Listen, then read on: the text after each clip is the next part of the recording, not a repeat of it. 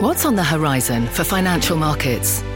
At PGIM, it's a question that over 1,400 investment professionals relentlessly research in pursuit of your long-term goals. Specialized across asset classes, but united in collaboration, our teams provide global and local expertise. Our investments shape tomorrow, today. Pursue your tomorrow with PGIM, a leading global asset manager. This is Squawk Pod. I'm CNBC producer Katie Kramer. Today on our podcast, stimulus, finally, maybe, the latest on the White House's last-minute offer to Congress. The question here is, is there enough support around the direct checks at the expense of something else? Goodbye to New York? Goldman Sachs plans to fly south to Florida caught one congressman's eye. New Yorker Tom Suozzi warns other companies and other states not so fast. Right now, New York subsidizes the rest of the country. We set up this system under the New Deal and the Great Society to subsidize these other states to help them to catch up with us. Now we're subsidizing them to kick our ass. And when COVID continues, too many patients experience symptoms for the long haul. The Mayo Clinic is studying rehab and getting people back to work. Many of the patients that we are seeing are younger in age and are quite healthy and physically fit before their COVID infection.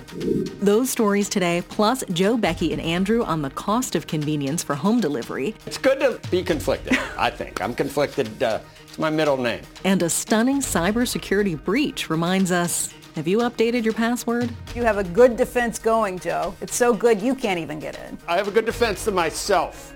It's Wednesday, December 9th, 2020. Squawk Pod begins right now.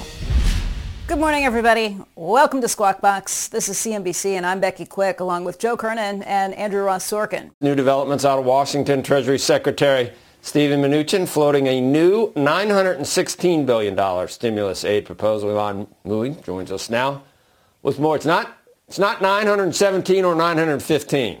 This is 916, exactly. $916 billion on the nose, Joe, and that price tag is pretty close to the framework that a bipartisan group of lawmakers have been trying to hash out over the past week. But there is one crucial difference. The White House plan includes another round of direct checks worth $600 a person, whereas it pays for that by getting rid of the $300 a week boost in unemployment benefits that's in that bipartisan framework. A senior White House aide tells me that the checks are a high priority for the president. Democratic leadership called the trade unacceptable. But the politics of this do not break down cleanly along party lines. There are Democrats like Senator Bernie Sanders and Congresswoman Ilhan Omar who are trying to rally support around direct payments. And there are Republicans like Senator Josh Hawley who are calling for direct payments that are double the size that are in the White House's plan.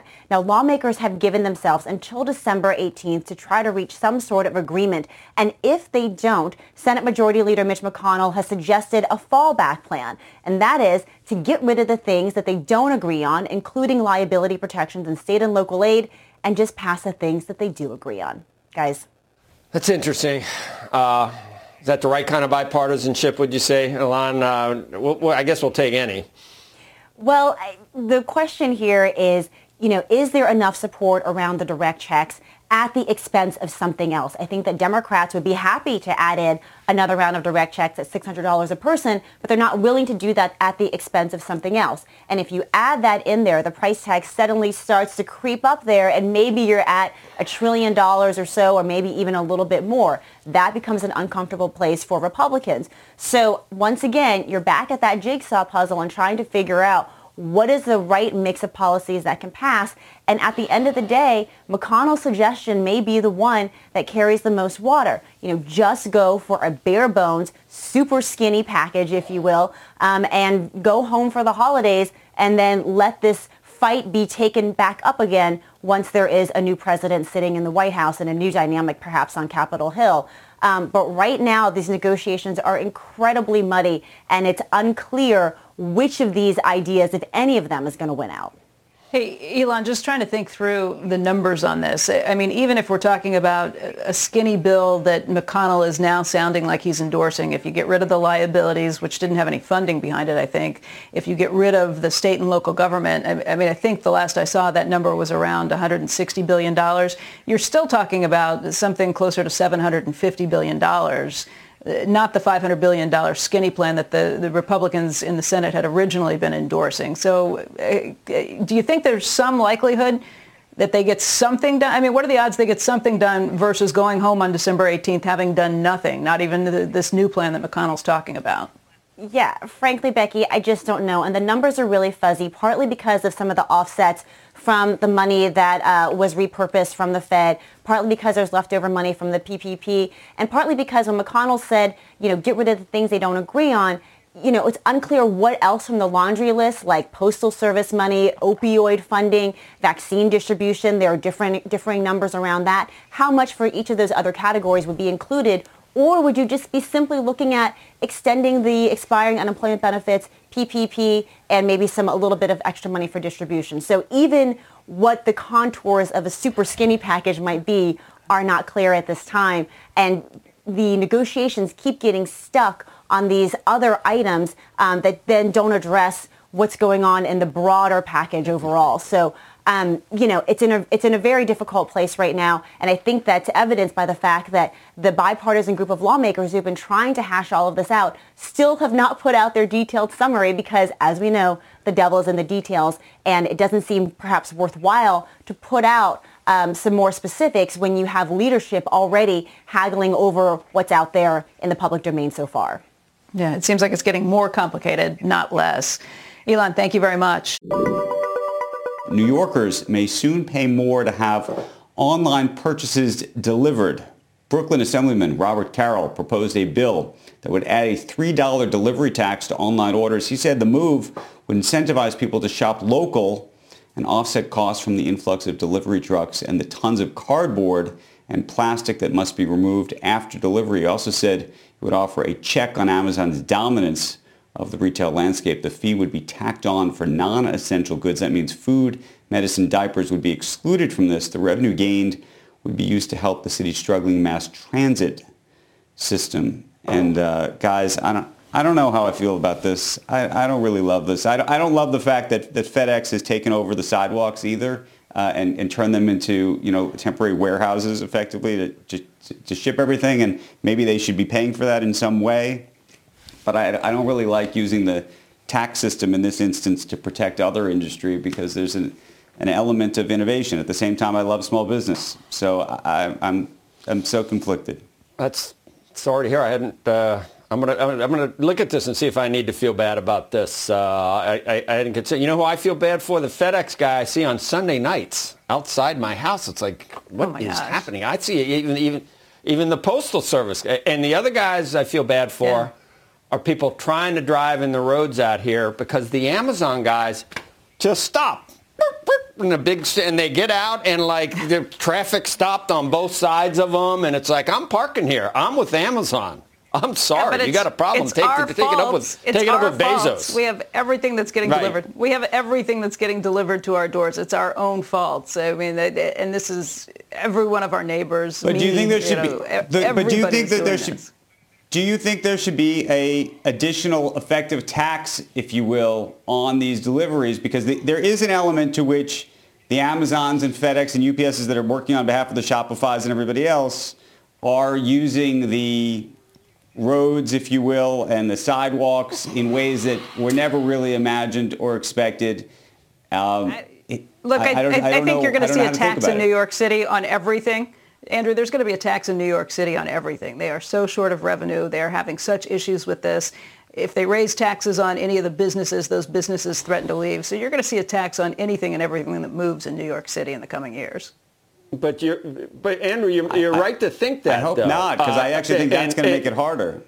Right, you're right to think it because you're thinking the right things. These companies are innovators and they're paying taxes. They're already. As their business grows. They're employing a bunch of people. This is antithetical to the you didn't build this mantra that we used to hear, that it's because of the government building roads and doing this and doing that. And that's where you used to come down normally, that corporations need to pay their freight for using all these public services. Now you're actually questioning it, which is progress. Well, no, I'm saying two things. It just means the consumer's going to pay it anyway. All of us have helped build the infrastructure, which are the roads. And so there is an argument to make, especially about an Amazon or, frankly, all of the folks who are now using all of that to get these products to us. I would believe, as you know, in a minimum tax for corporations, because Amazon, as you know, as a corporation, has not paid taxes or historically not had a very high tax bill on a relative basis. A $3 tax on one of these delivery things just means that they are going to add a surcharge to you. So you, the Amazon customer, is going to pay the $3 surcharge. I mean, every tax that comes down is just going to get passed on to the consumer. No question. Maybe that's what's really bothering him. It's good to be conflicted, I think. I'm conflicted. It's my middle name. Shares of cybersecurity firm FireEye are lower this morning after the company said that it was the victim of a highly sophisticated foreign government attack that compromised the software tools that it uses to test the defenses of its customers. FireEye said that the attacker primarily sought information about government clients. The hackers reportedly used a rare combination of attack tools that hadn't previously been used in any known attack. That stock down by about 9%. Tough to say how you're going to protect others when you're having a tough time protecting yourself. That, by the way, is a dangerous situation, a meaningfully dangerous situation, because those tools are the tools that FireEye uses to effectively hack into companies on what's called a red team, to actually show them what hackers could do. So you get those tools and you can actually do white hat, some real damage. I don't know if you saw this. The New York Times described it as effectively robbing the bank and then robbing the FBI, then basically breaking into the FBI that would be investigating the robbery. So they've done some real potentially damage here. We'll see what happens. I'm in awe of hackers. There's mornings when I can't even get into this, and I 3 passwords, that one doesn't work, and then I'm on the phone. So trying to hack into my own account here at NBC Universal, which I could use help. So getting into FireEye, would you know where to start, Sorkin? Would you? Which button would it be? Any idea? Would you stick one of those little? No, the job application for any ideas. Hacker. Oh yeah. Okay, you know how to. I don't want to give. In other words, you have a good defense going, Joe. It's so good you can't even get it. I have a good defense to myself. Right. I'm defending against myself getting into my accounts. So I need to. We got to change our password again here. Did you guys see that? I always dread when that happens. Coming up with another one, it's like, oh God, I've done the birthday. Done the address, done the kids' birthdays, I've done, I'm like running out of things. Is there a generator? Do you have one of those, Sorkin, that can generate a good, how do you guys feel when it goes all the way up? When it gets stronger and stronger and stronger, I'm like, yes. Oh, I hate it because it means I'm never going to remember it. No, I know. But the more it goes up, it's like I'm really doing well here. It's almost like a test. This password is just amazing. Anyway. Next on Squawk Pod, ass-kicking, throwing salt out of the window, a lively discussion about taxes. Really? With New York Congressman Tom Suozzi, his fight to repeal the cap on homeowners' deduction of state and local taxes, and he's watching the opposition pretty closely. I'm pretty certain that Joe Biden will support reinstating the SALT deduction. There are some Democrats that won't, but we are going to make sure that any politician that doesn't support reinstating the SALT deduction is held accountable. We're back after this. Hi, I'm Ben Rizzuto, wealth strategist at Janus Henderson Investors. Is a brighter future possible? At Janus Henderson, we think it is. For 90 years, we've worked to help clients achieve superior financial outcomes and fulfill our purpose of investing in a brighter future together. We know that this means our thinking and our investments are helping to shape millions of futures. At Janus Henderson, we are committed to helping you invest in a brighter future for the next 90 years and beyond. To learn more, go to janushenderson.com. This is Squawk Pod with Joe Kernan, Becky Quick, and Andrew Ross Sorkin. Here's Andrew. Working at Goldman Sachs might be coming with a lot more sunshine. The iconic Wall Street firm is considering moving its asset management arm out of New York's financial district. This comes amid high real estate costs, of course, and the rise of remote work due to the pandemic. And here to discuss Goldman Sachs and his call to repeal the SALT cap, Representative Tom Suozzi from New York. Good morning to you. Tom, appreciate you joining us. You have a proposal or a plan that you hope is going to help end the idea that companies are going to want to leave New York, but I want to understand what it means. Okay, Andrew, thanks so much. First of all, let's say to Goldman Sachs, please don't leave us. We're in a desperate time in New York right now. We need you. You're important to us. We want you to stay. But we understand there are things that make New York unattractive. And one of the biggest things that's happened recently was the 2017 tax cut that put a cap on the SALT deduction. And what I'm doing is I've been proposing legislation. I passed it through the House with a Democratic majority and some Republican votes to repeal the SALT cap, to put the SALT deduction back. I'm going to do it again in January, but this time, let's keep track of the people that are not supporting the reinstatement of the SALT deduction. And New Yorkers, I'm pleading with you, all New Yorkers, don't give financial support, don't give contributions to those politicians that are killing us. They are working against us. They are undermining us. Don't donate to our demise. Tom, can I just broaden this conversation out, though, because the SALT deduction is a big issue, but there are municipalities, cities across the country that have typically been higher tax cities or higher tax states than others, and you're seeing a demonstrable move where people are going to Florida, they're going to Texas. We can ask, as a New Yorker, I can ask the Goldman Sachses of the world to stay in New York. I could try to make a moral argument to stay in New York. I could even go farther than that, which is to say that Goldman Sachs got a $115 million tax break to build their headquarters in New York City back in 2000, in the late 2000s when they built that headquarters. But the real question is, beyond SALT, which may be able to be repealed, though I don't think there's a big appetite to do that, what you think states and cities that are in these positions should be doing? Well, I just want to stick with SALT for 1 second, then I'll answer your question. We have to focus on repealing the SALT deduction. It's exacerbating the problem we faced before coronavirus, but exacerbated by coronavirus, and the SALT deduction makes it that much worse, the cap on the SALT deduction. And anybody who contributes money to politicians that don't support the reinstatement of the SALT cap, we're going to start publishing their names starting in April.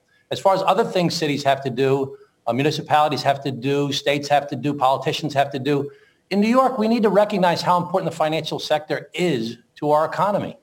We understand, the historic issues with Wall Street and the problems that exist and abuses and need for reform. Okay, there are some issues that need to be addressed. There's no question about that. But the financial sector, the real estate sector, the insurance sector in New York are central to our economy, and we need to start treating them like that. In Detroit, they don't pick on the car companies. In Houston, they don't pick on the oil companies. In Iowa, they don't pick on the agriculture businesses. We need to build a relationship so we can work together, have understandings with each other and trust with each other, that we can make it more attractive for them to live here. Tom, but part of the conundrum, I think, is it's not just about how the cities are treating the companies themselves. It's actually the tax rate for individuals. So one of the things that I understand from my reporting on Goldman Sachs is that there's a group of employees who effectively think that they would like to work in Florida because their personal income taxes would be a lot lower. It becomes a more attractive place for them to be. Therefore, the employer says, if I want the talent and I want to keep everybody happy and all of that, I'm going to go to these other places. Then the question, by the way, meantime, from a corporate perspective, New York, even though they have very high tax rates, typically there's tax breaks left and right that have been given out to keep corporations in New York, which are not preventing them from leaving. And so the question is, do you lower the tax rates here in New York, which might seem like the thing to do, but then you have an even bigger revenue problem? Yeah, this is a major challenge. The places that have the higher taxes in America are the older places, the older industrial places, quite frankly, originally, that have older infrastructure. Right now, New York subsidizes the rest of the country. We are the biggest net donor state in the United States of America. And who do we subsidize? Well, the taker states are states like South Carolina, North Carolina, Florida, Arizona. When people say they want to move out of New York, where are they going? South Carolina, North Carolina, Florida, Arizona. When the progressive tax code was first set up, when we said, we have to help our our lower income brothers and sisters throughout the rest of the country. We set up this system under the New Deal and the Great Society to subsidize these other states to help them to catch up with us. Now we're subsidizing them to kick our ass. They're the ones that are booming. When they get the money, they're building new roads and new sewers and new hospitals and new schools, and they're expanding, and their tax bases are expanding. When we get the same money and we get less, we're fixing old roads and old sewers and old schools and old hospitals, and we're just hanging on for dear life. So there needs to be a relook at the entire way that the federal government hands out our money, because we're the biggest net donor in America. One of the things that really gets me is when Mitch McConnell says, I don't want to do a blue state bailout. Well, in the past 5 years, New York State has sent $120 billion more in income taxes to the federal government than we've gotten back, while Kentucky, where Mitch McConnell is from, has received $150 billion more than they've put in. We've been bailing them out, so to speak, for years, for decades. So we'll do that. We understand that. We're good Americans. We're going to support other people in our country. But let's not hurt us in our time of need. This has happened to us during 9/11, during Sandy, now during the COVID crisis, where they don't want to give us money for the state and local aid. And it happened worst of all with the capping of the SALT deduction. You talk about those employees that are telling their bosses, hey, I want to move to a place where it's cheaper. The SALT deduction was a punch in the gut. It was one of the most dramatic things that have encouraged people to move out. Listen, New York will always be New York. We've got Lincoln Center. We've got Broadway. We've got these great restaurants. We have Central Park. We have all these wonderful places on the Long Island Sound, upstate New York, the Adirondacks. We have these great things. It's more expensive to live here, but it's managed to work for many, many years. But now we're in a crisis stage because of coronavirus and because of the SALT deduction. And we need to start holding those politicians accountable. And New Yorkers need to stop giving them money until they wake up to the reality that they are hurting our state, they're hurting our city, they're hurting our towns and villages.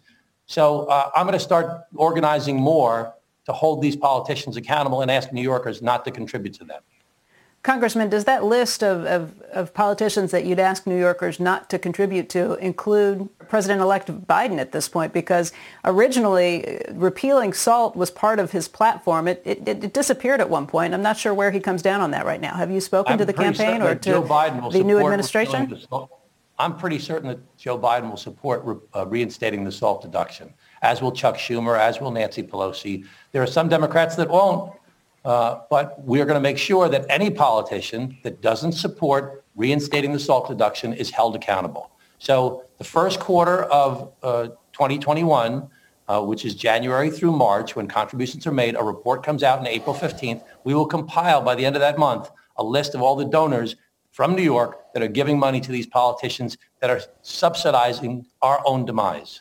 Hey, Congressman, I'm getting a lot of, Twitter, the cesspool. Anyway, these are all constituents of yours out in Nassau, and they want me, as devil's advocate, to say, are you kidding me? When Tom Suozzi became Nassau County executive 20 years ago, and they're talking about all the taxes that you've raised while deficits have continued to go up, don't politicians have any responsibility, the ones that have I don't know, figure out where the waste is, figure out where maybe if certain unions had too much, held too much sway in terms of pension benefits. Think of all the things that profligate politicians do. You're not holding any of them to account for where spending is going? Absolutely have to hold them to account. That was 20 years ago, Joe, and I was one of the biggest fighters for the property tax cap in New York State, and we now have a property tax cap. I actually ran for governor against Eliot Spitzer in a Democratic primary on the issue of a property tax cap. Now, I got beaten pretty badly. It didn't turn out too well for me.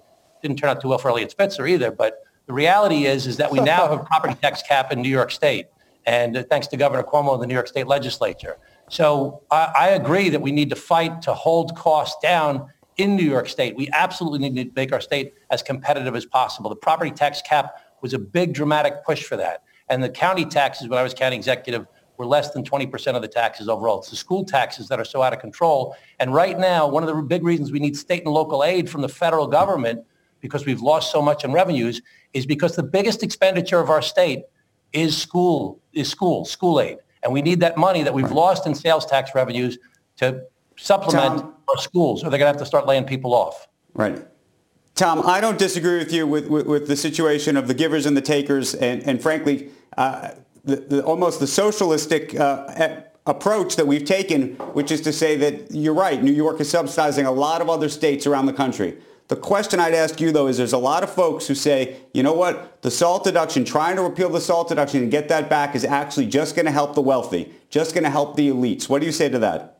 That's absolutely untrue. While a lot of wealthy people will get the benefit of the SALT deduction, if people move away from New York State, who gets left holding the bag? The people that can't move away, the moderate and low-income people. All the programs that we have in our state are subsidized by these same people that are funding our governments. The top 1% in New York State pay 40% of the revenues to New York State, 47% of the revenues to New York City. We're all in this together. Now, I'm also passionate about the fact that we need to stop beating up the wealthy people in New York State that are playing by the rules, that are doing the right thing, and that are contributing to our governments. We don't want people who break the rules. We'll hold people accountable when they break the rules. But we can't just be against people for being successful. They're an essential part of our economy that help to subsidize our state, our city, our counties, our towns, and our villages. And if we chase them out of our state, we're going to get left behind holding the bag, and then we're going to have another problem of either cutting essential services or raising taxes, and we can't do either one of those. Representative Tom Suozzi, we appreciate you joining us. We look forward to continuing this conversation with you very, very much. Thanks for having me on. Talk to you soon. Coming up on Squawk Pod, the surprising and little-known condition of post-COVID syndrome. Patients feeling sick for months. We'll hear from a Mayo Clinic doctor working on their recovery. What I can say at this point, post-COVID syndrome, the long-haul scenario, is not something that is rare, and patients, providers, and employers should be expecting to see this in their communities. This podcast is supported by FedEx. Dear small and medium businesses, no one wants happy customers more than you do. So you need a business partner just like you. Like FedEx, who understands your passion for serving your customers because they have the same commitment towards you. That's why FedEx offers you picture proof of delivery, packageless and paperless returns, as well as weekend home delivery to 98% of the U.S. on Saturday and 50% on Sunday. See the FedEx service guide for delivery information. What's more, FedEx Ground is faster to more locations than UPS Ground. Trust FedEx for timely deliveries. See what FedEx can do for your business. Absolutely, positively FedEx.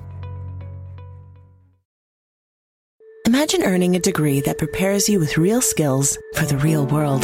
Capella University's programs teach skills relevant to your career so you can apply what you learn right away. Learn how Capella can make a difference in your life at capella.edu.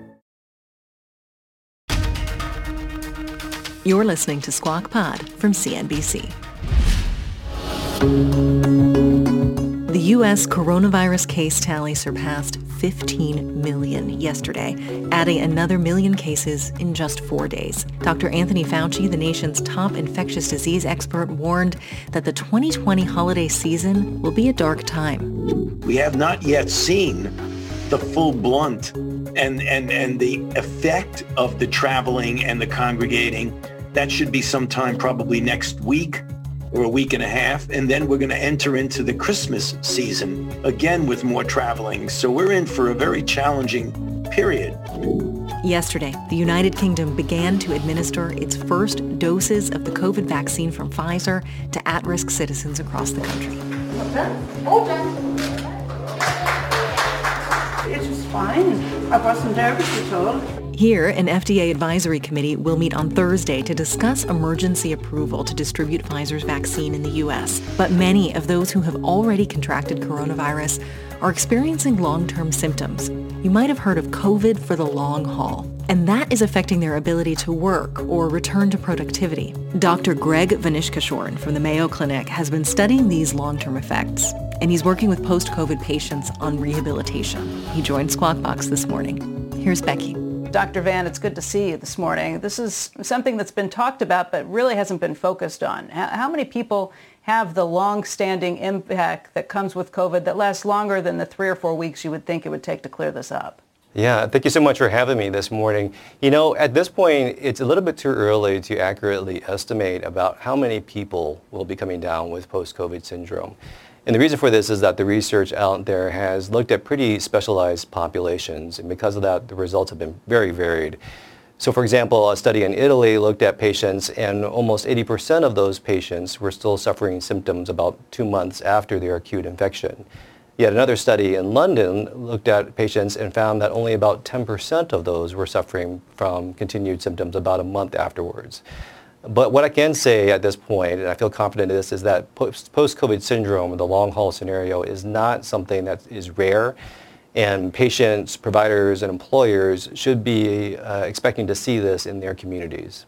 What are the long-term impacts? Can you describe it? And I guess part of it, because it's not necessarily an easy thing to catalog or to say exactly what it is, that could explain some of the difference between the 10% or the 25%. But how severe are these symptoms? What should people expect? Unfortunately, they can be quite severe.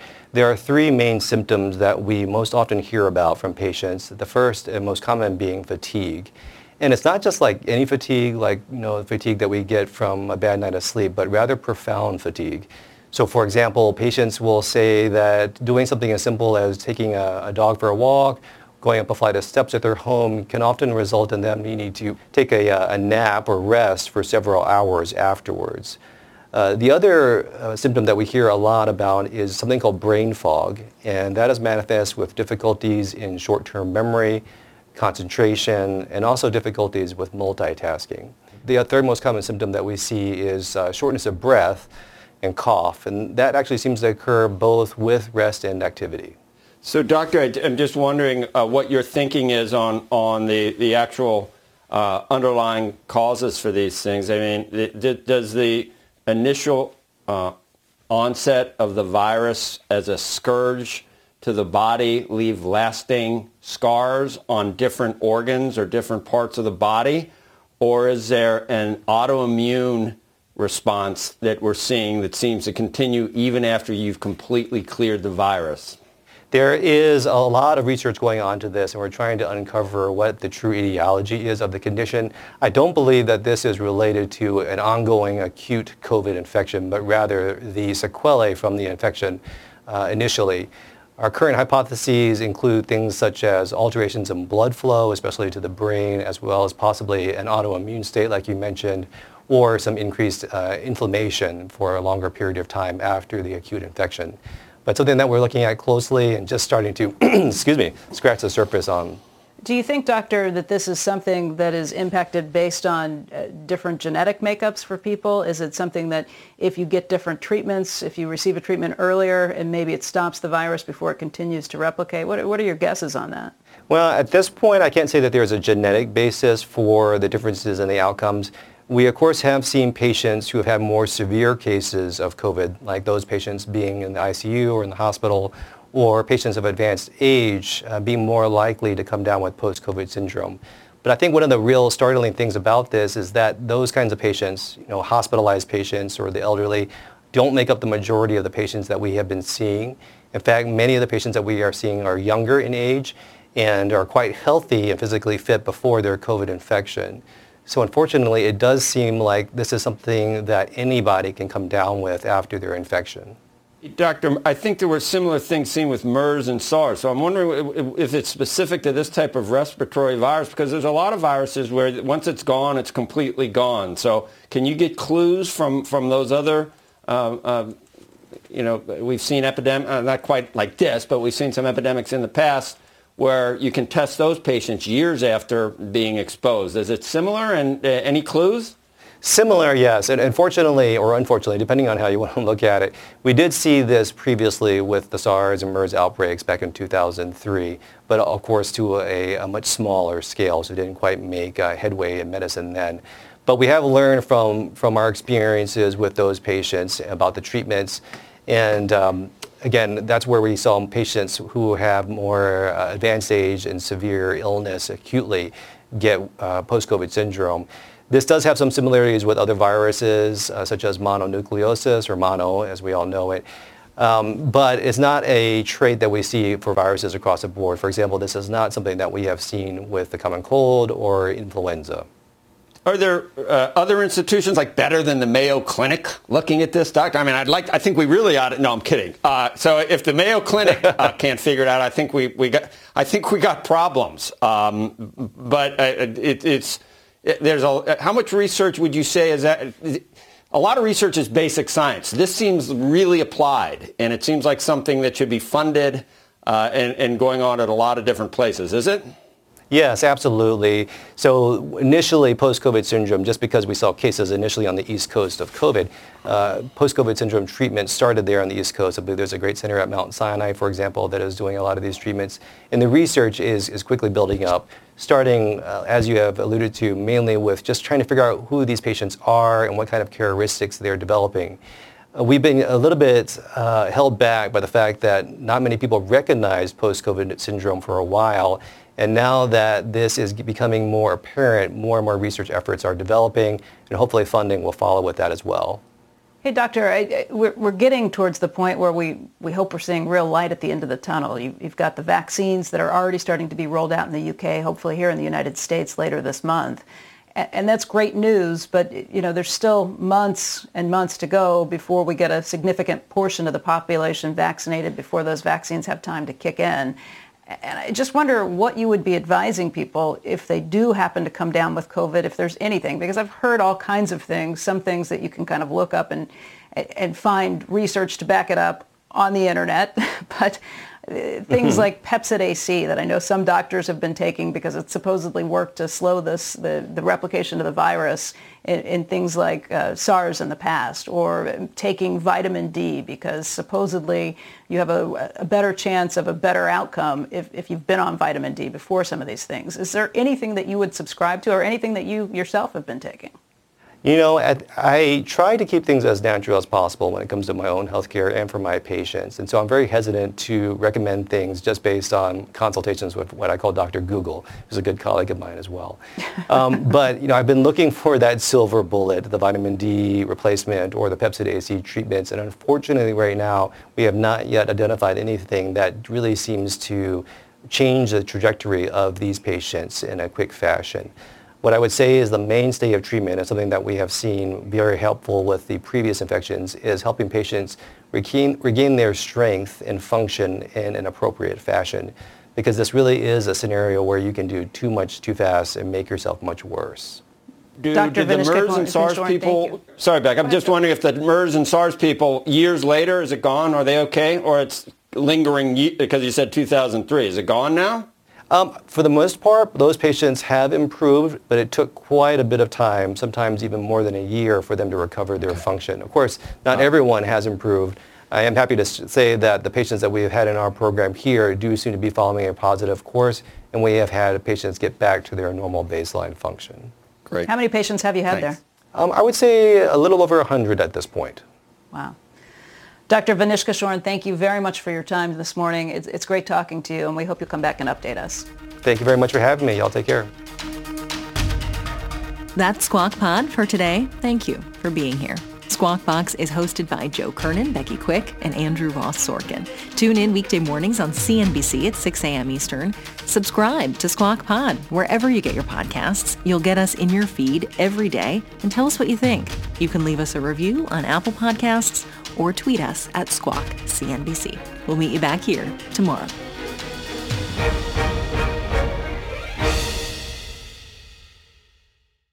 This podcast is supported by FedEx. Dear small and medium businesses, no one wants happy customers more than you do. So you need a business partner just like you. Like FedEx, who understands your passion for serving your customers because they have the same commitment towards you. That's why FedEx offers you picture proof of delivery, packageless and paperless returns, as well as weekend home delivery to 98% of the U.S. on Saturday and 50% on Sunday. See the FedEx service guide for delivery information. What's more, FedEx Ground is faster to more locations than UPS Ground. Trust FedEx for timely deliveries. See what FedEx can do for your business. Absolutely, positively FedEx.